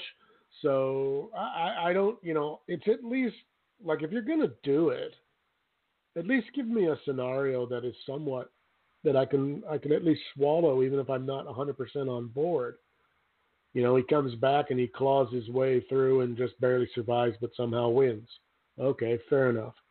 But no, he comes back and it's spear, jackhammer, squash, 23 seconds went by.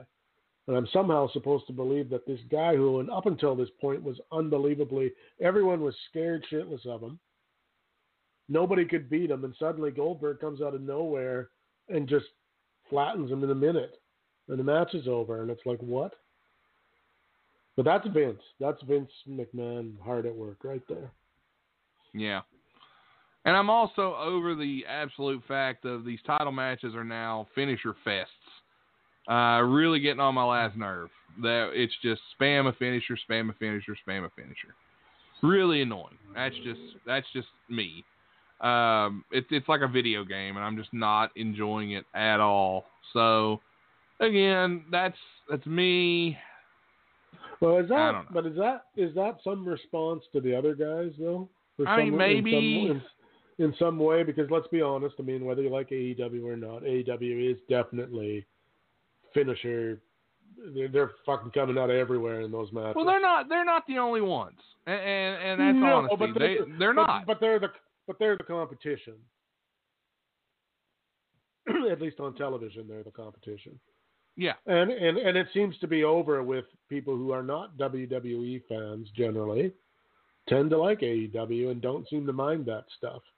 And I don't mind it once in a while, but if it's your big show, if it's the main event of the big show, it doesn't bother me. But when you start doing it in terms of, hey, it's Tuesday in Muskogee at a house show and you got guys kicking out of finishers, it just doesn't make sense to me. No, I agree. Know. Aggravating. But we got a phone call. We got a call. Ladies and gentlemen, welcome back. The one and only caller, Jeff. Hey, guys. Hope everybody's staying safe. How's everybody doing there? Living the dream. How about you, Tim? What do you got for Jeff? I am living La Vida Loca. Ricky Martin, huh? There you go. Nice.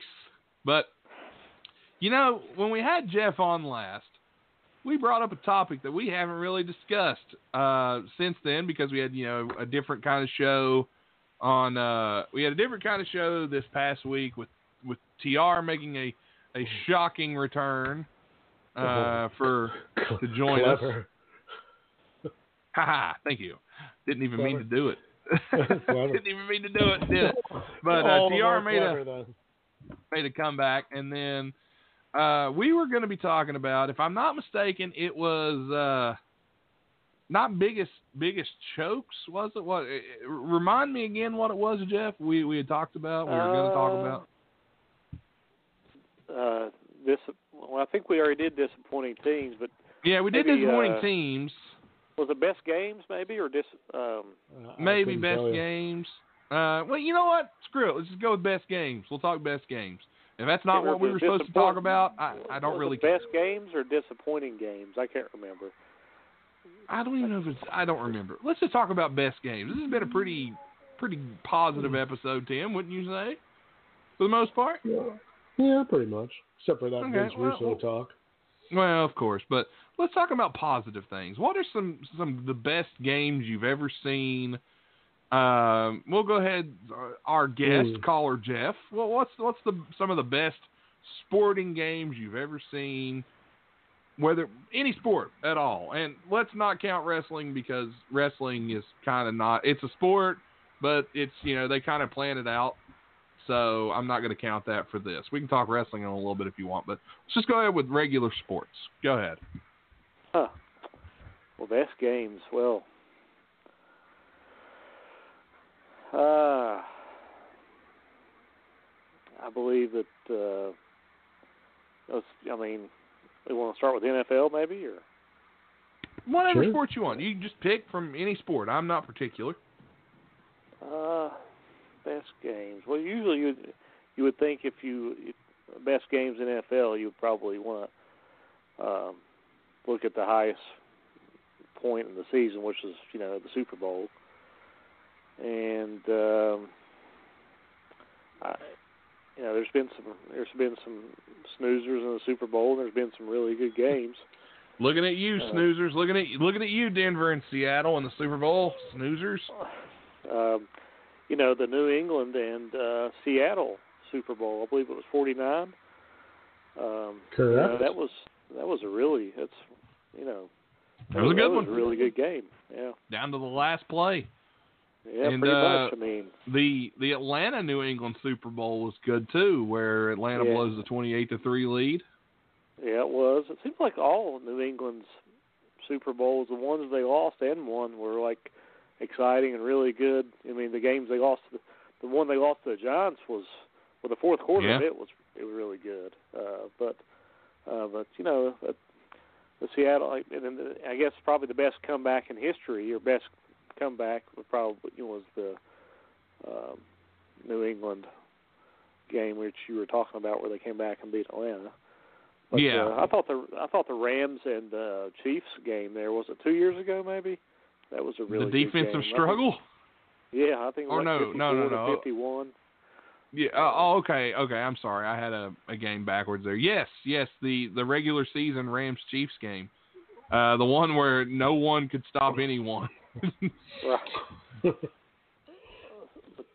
I guess regular season game, that was one of the best games I watched, and it was almost Super Bowl of Kansas City, or a repeat, if a rematch if Kansas City would have beaten New England there a couple of years ago, but in the AFC title game, but they didn't. But and then New England and Kansas City, or New England and St. Louis put on a snoozer. My God.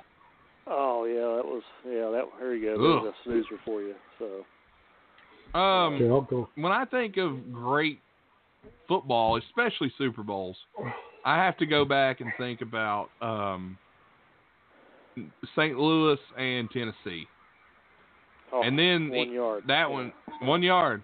And then I think about St. Louis and New England from 2001 with the Vinatieri kick to win it all. Yeah. So I mean, that was a big there's upset, big upset there. That was a good one. When I think of just great games, you brought up the Kansas City game with the Rams. That one was exciting. The game between, I believe it was the Cowboys and the Eagles. I think it was the Cowboys. It might have been the Giants. Actually, I think it was the Giants and the Eagles, where they punt to Deshaun Jackson and he runs it back for the win on the touchdown. The miracle in the New Meadowlands is what they. Yeah, miracle in New Meadowlands. I think that was on TV tonight, actually. Yeah, that was a good one. And the Music City Miracle, that was unbelievable, and it could only happen to Buffalo, of course. Poor Buffalo. Bless you. So Tim's thoughts on Buffalo. Tim, what about you? Any football games that stand out to you? The one that really sticks out for me, and this is not an NFL game, mind you. 2007 Fiesta Bowl, first bowl game to appear on all four major networks at the same time. It was telecast on ABC, CBS, NBC, Fox. The 11-0 Boise State versus the 11-1 Oklahoma Sooners. What a game. With all the trick plays and overtime, that has to simply be the best, for me anyway, was the best college football game I've ever seen. Either that one, or I'm going to go with USC and Texas. Yeah, for the national title. The Rose Bowl. That was a great game. That game was unreal. Yeah. Just crazy. Vince Young puts on a show. Matt Leinart, Richie Bush, their last hurrah there, and man, oh man, what a year! I mean, the Boise State game, it's 28-17 going into the fourth quarter. Everybody figures there's no way Oklahoma throws up 18 in the fourth quarter to tie it. Goes into overtime, and then Boise State goes totally crazy with trick play for a touchdown, goes for 2 in overtime with a trick play, and scores. I mean, I've never seen anything else like it. It was crazy. Yeah, I remember. I was watching it with some of my friends that game, and we were just a bowl game to watch, just hang out, and all of a sudden, like you said, it just started to get good. And I believe Boise State threw a pick six, like with a minute or so left. Yeah, and it looked like they were toast. Yeah. Right, and then like you said, they ran that hook and ladder play for a touchdown, and then in the overtime they threw the ball down the field. Yeah, they threw the ball down the field, and then the receiver lateral to another guy running by him. Whatever I don't know what the name for that is, but hook and lateral. Hook and ladder, yeah. Okay, and then I don't even know what you call the 2-point play. A Statue of Liberty. Statue of Liberty. Oh, okay. A modified one though, wasn't it? A little bit. I don't know. Not really. Okay. Well, anyway. I don't know the area. I mean, not 100%. But Oklahoma scored a touchdown at the beginning of that overtime, and then Boise State, like I said, answered. Then of course they went for two, but they had a lot of guts. For the W. I mean, if you throw a pick six at the end of the fourth quarter like that, and then come back like that, that took a lot. Well, the coach, who I think was Chris Peterson, I believe, for Boise. Right. You're right. Said they were done. He said it was go for two and make it or lose. He says we weren't going to hold them. There was no way. We were exhausted. The defense was finished. Yeah. So he figured he might as well. But still, what a ballsy call. Yeah. Oh yeah, that's a hero or goat call right there, and it worked out. Another one that I think of when I think of college football, because I was sitting on my couch and I was watching this game. It was, and I looked at my dad before the game, or not before the game, but in the fourth quarter, when they lined up to kick the field goal. I said, Dad, he's going to miss this field goal, and it's going to be short, and they're going to run it back. Kick six. Auburn, Alabama, the kick six. And that's exactly what happened. And he looked at me and he goes, this is on a rerun, isn't it? You're just messing with me. And I'm like, I swear to you, I'm not messing with you. I said, I just saw it coming. And it happened. And the Auburn-Alabama game, kick six. It was unbelievable to a lot of people, but I had a feeling. I said, they're going to kick this. And this is a long attempt. And he's just not going to make it. And you've got a backup quarterback, a kicker, and, 9 linemen. Nobody's going to catch this guy. He's got to catch 2 blocks, and he's gone. And that's exactly what happened. Yeah, it was really strange about that game. I mean, what's odd about it was at the end, and Alabama went to get out of bounds like the play before the kick, and time had ran out. But Nick Saban asked to tell him to look at it. Well, they gave him 1 second. They said he ran out of bounds with 1 second left, and it turns out now he probably shouldn't have said anything. It's hard to tell him what would have, What's the old saying? Be careful what you wish for. Right, and like you said, Auburn, they won 2 or 3 games on a miracle until they went to the Rose Bowl and lost to Florida State. What bowl game? I don't even know if it was a bowl game necessarily. I want to say it had somebody from Southern Cal. It might even have been USC, where the band ran out onto the field because they thought the game was over. That was California and Stanford. Right, and they lateraled the ball around like absolute craziness, and the guy ran into the end. And the guy went. I don't think that was a bowl game. I think that was just a regular game. That's a rivalry game, and he ran over. He ran into the end zone and just buried one of the guys from the band. Yeah. Plowed him. You know what? I decided while we were talking about this, I pulled up, and this is Bleacher Report, so take that with a grain of salt, the 25 greatest college football games of all time. 2006, Ohio State and Michigan. Ohio State 42-39. And that, I believe they were, no, that was 25. Oh, I'll just scroll down. I'll scroll down to number 1. If you want to look it up, go ahead and look it up. We've already mentioned. I'd say real quick, I know one was probably whenever Colorado beat Michigan on that Hail Mary. Cordell Stewart threw it like 75 yards at the end of the game. That was probably one of the best games I watched as a kid. Texas USC was number 1. Number 2 was Auburn Alabama, the kick 6. Wow. Number 3, Boise State Oklahoma.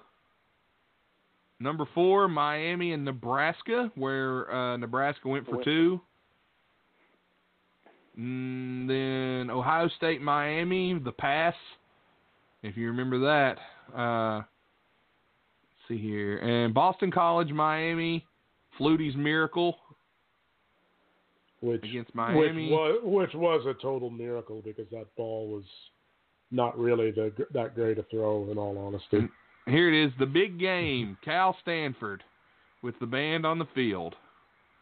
Notre Dame and Houston from 1979. I'm looking for Alabama Penn State is number 9 from 1979. Miami beats Florida State in 1991. Here's the Colorado-Michigan game from 94. The Miracle at Michigan. The Vince Young game. Oh, that was number 1. That was the 2005 Rose Bowl. 2006, I think. 2005. Yeah, 2006. It was 2005. I know. The game took place in 2006, you dick. It was against, and it was the 2005 Rose Bowl, you dick. And it was against Michigan, and that's why I know, because you know how I feel about Michigan. Yeah, I'm talking about the game between Texas and USC. No, I'm talking about the game between Texas and Michigan, the 2005 Rose Bowl. Yeah, okay, I'm sorry. Yeah, the Rose Bowl was V. Wild's house. And that was Vince Young's coming out party because he lit them up. Yeah. All right, we talked football, a lot of good football games. Let's talk basketball. It's a basketball show. So I was going to say there is no good baseball games, so we can skip that. There's been a few. I mean, the Aaron Boone home run against the Red Sox, that was pretty cool. Kirk Gibson. Reggie Jackson against Bob Welch in the World Series is as good as it gets for baseball. Let's see, what was of course the Cardinals and Rangers. Cardinals Rangers Game 6. There's been some good ones. There has. Red Sox Game 6. Yeah, that was a good one. Bill Buckner. Let's see. Top 5 most exciting basketball games of all time. This is an article here that I'm just looking at. But before I look at it, what's some of your guys' top 5? Or maybe just give me a couple that when I hear greatest games of all time, and it can be college or pro. What do you think of? The flu game, the Michael Jordan flu game is right up there for me. Yeah, it's a good one. I agree with that. The Game 6 game between where Jordan hits the jumper to beat the Jazz. Okay, that was a good game. Fair enough. When I think great games, there's 2 games that come to mind from the college world. I think of the national title game between UConn and North Carolina. Sorry, Jeff, I know. Or Villanova, North Carolina? Yeah, Villanova. That's what I meant, Villanova. Yes. And the other one, 3 games, actually. The NC State-Georgetown game. And I think of the UConn-Syracuse 6 overtime basketball game in the Big East tournament. Yeah. Which was one of the most ridiculous basketball games I've ever seen in my life. Yeah. Unbelievable. I stayed up and watched all that. I watched it too, and it was late. It was very late. I got to throw in there Michigan, or Michigan Duke with a timeout that they didn't. That was have. North Carolina. Okay. That one's got to count. Christian Leitner's got to count as much as the jumper over Kentucky. Yeah. Who was the 16 seed that beat the 1 seed? That game's got to count. Oh yeah, UMBC that beat Virginia.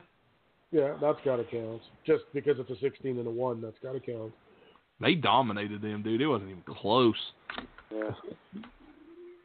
I'm going to say the Big 12 semifinal game, and this is because I'm a homer, West Virginia and Oklahoma, where Buddy Hield hits the half-court jumper at the buzzer, and he thinks they beat West Virginia, but the shot didn't count because he didn't release it in time.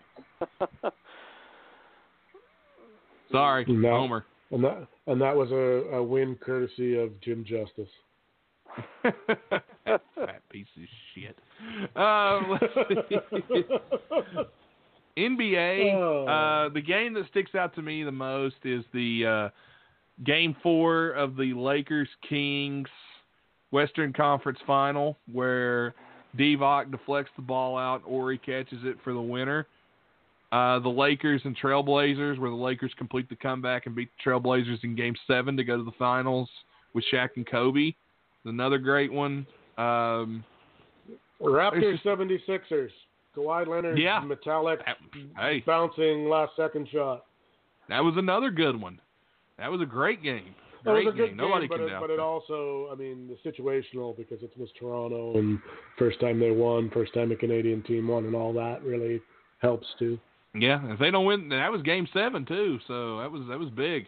A big shot. To go back to baseball, I would have to throw in there the Blue Jays versus the Philadelphia Phillies. Joe Carter homers off of Mitch Williams. Williams. And touch them all, Joe. You'll never hit a bigger one. And ends Mitch Williams' career. Yeah. How about to go back to the NFL? How about the Mike?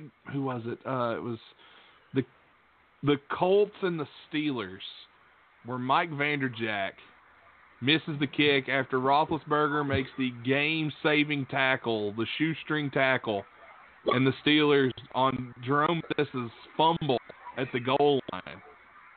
I don't know if you guys remember that. I remember, yeah. Oh, man. Unreal game. Jeff remembers all things, but I'll bet you he doesn't.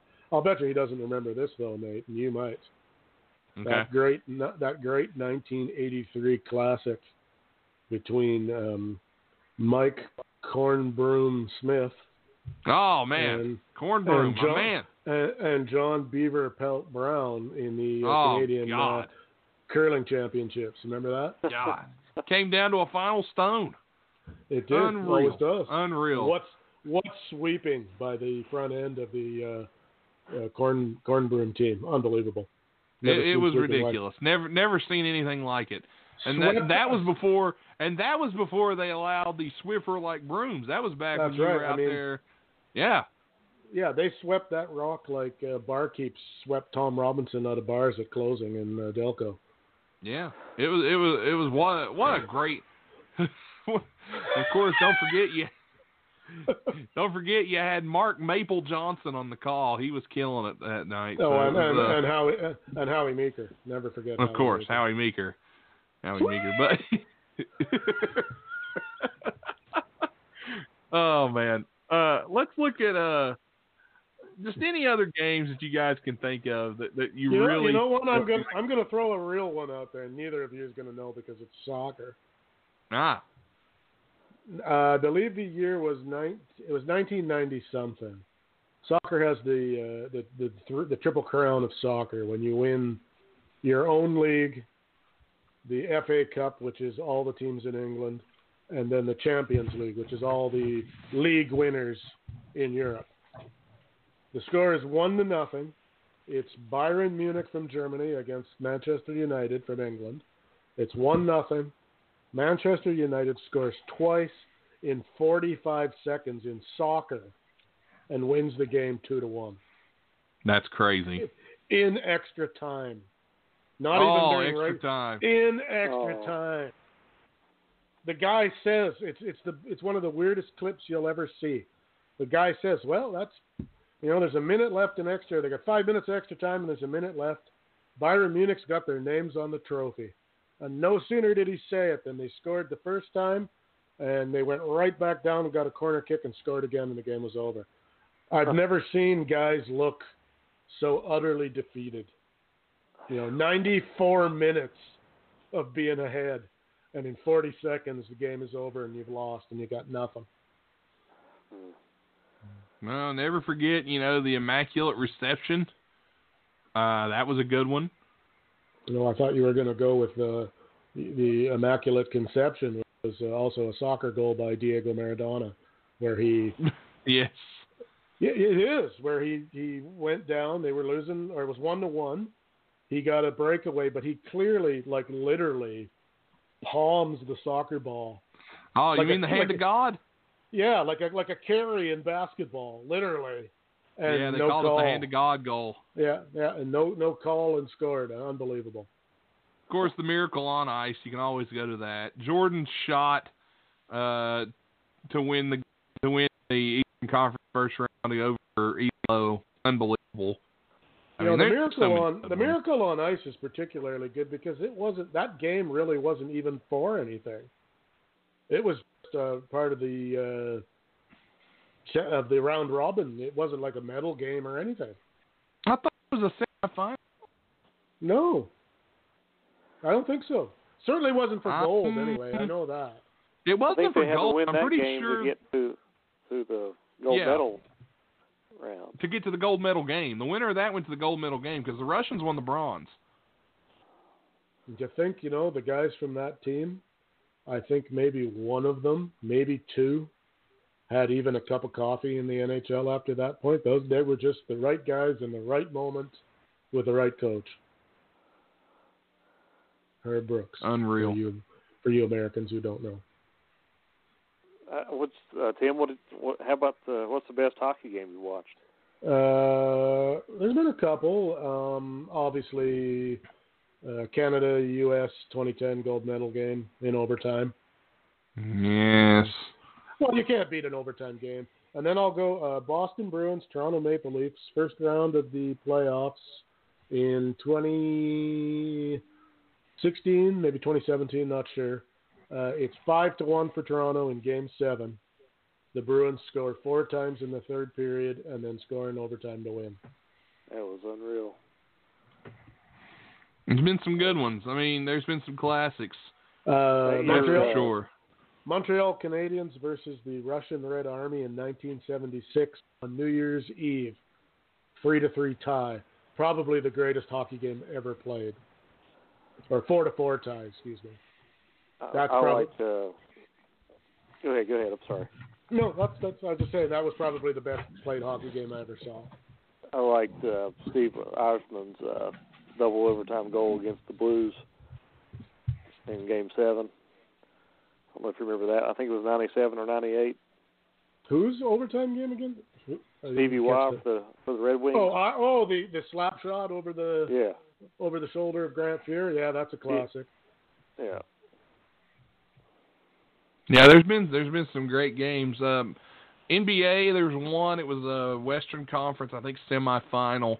The Lakers and the Spurs, where Tim Duncan hit an unreal jump shot with just he shot it with like 2 seconds on the clock, and there was 0.4 of a second left, and the Spurs are winning. And Derek Fisher hits a shot, 0.4 of a second. He just touched it off of his hand to get the shot up and the Lakers ended up winning. Yeah, that was crazy. He was the last option on that play. Yeah, he was the only guy open though. I mean, you kind of got to do what you got to do. I can't forget that last-minute three-pointer by Ed Bogus for the Department of Corrections versus the motor vehicle back in 1994 in the Shinston. Yeah, that was big. In the Shinston over 25 league at that point. Yeah, he had just eaten an entire manicotti that day too, so it was really impressive. Wow. Okay, that's not really saying that much because that's pretty much. Well, I mean, that's his pregame meal. His pregame meal was a manicotti, a pound of fries, and a shake. But nevertheless, he really took it to him out there. I mean, back in the day, they used to carb load, right? Yeah, carb loading. That was. Remember? I mean, hockey players used to eat literally unbelievable amounts of pasta an hour before a game. Pasta.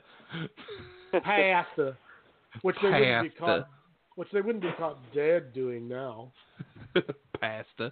What the hell's pasta? Well, what are you Americans retarded? You don't know what pasta is? Pasta. Pasta spaghetti. Pasta. Pasta spaghetti. Pasta's the guy that preaches to you on Sundays at church. That's the pasta. Pasta is spaghetti. That would be the lunatic in West Virginia. Chicago. Chicago. That's right. Or if you're in Boston. Have you ever can you tell the difference between, have you ever been able to tell the difference between a guy from Boston trying to ask you where his car keys are? It sounds like he's asking you for a pair of pants. Hey, where's my car keys? Where'd I park the car? Well, I know where they parked it. They parked it at the Italian restaurant where they get some pasta.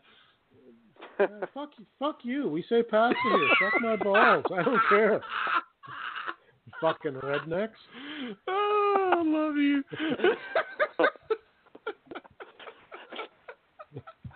Fuck you guys. I'm going. Fuck you guys. I'm going home.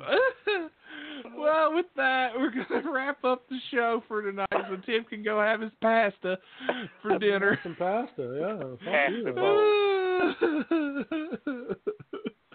Unbelievable the shit I take on this show. Fuck America. Hey, after the shit you put me through editing that song, you deserve a little of this. I told you you didn't have to do it, so screw you. Oh man. I hope West Virginia gets like New York like numbers tomorrow. I'm sure we will because we've got morons down here. But nevertheless, hope everybody's staying safe. You guys need to start eating some pasta. That's all. Yeah, we better eat our pasta. Do you put cheese on your pasta?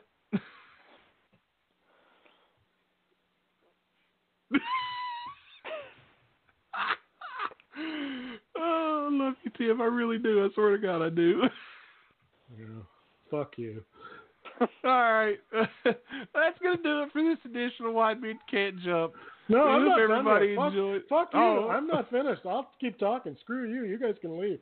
I'll talk about pasta and Marco Polo and who the guy who brought it over from China.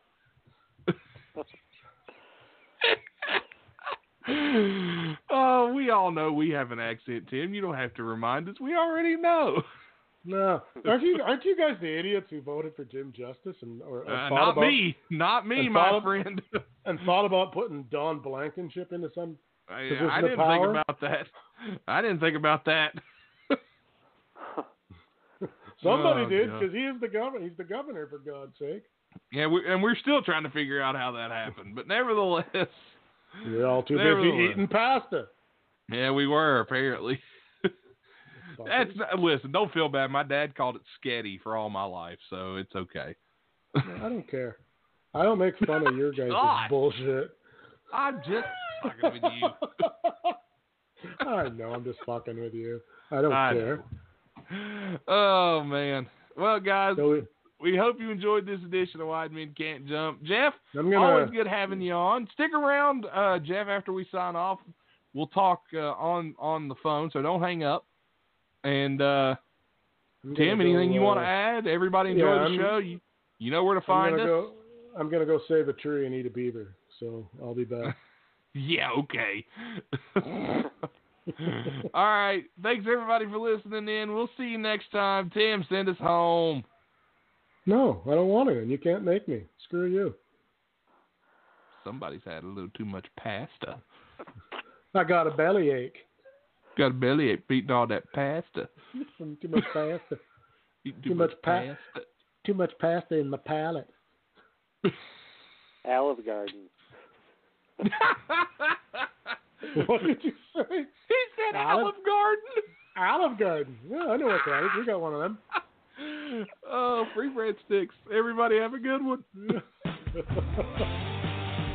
Thanks for listening to this broadcast on the Wide Men Radio Network, located at blogtalkradio.com/widemencan'tjump. You can check us out on Patreon at patreon.com/widemencan'tjump for more exclusive content only available to our Patreon members.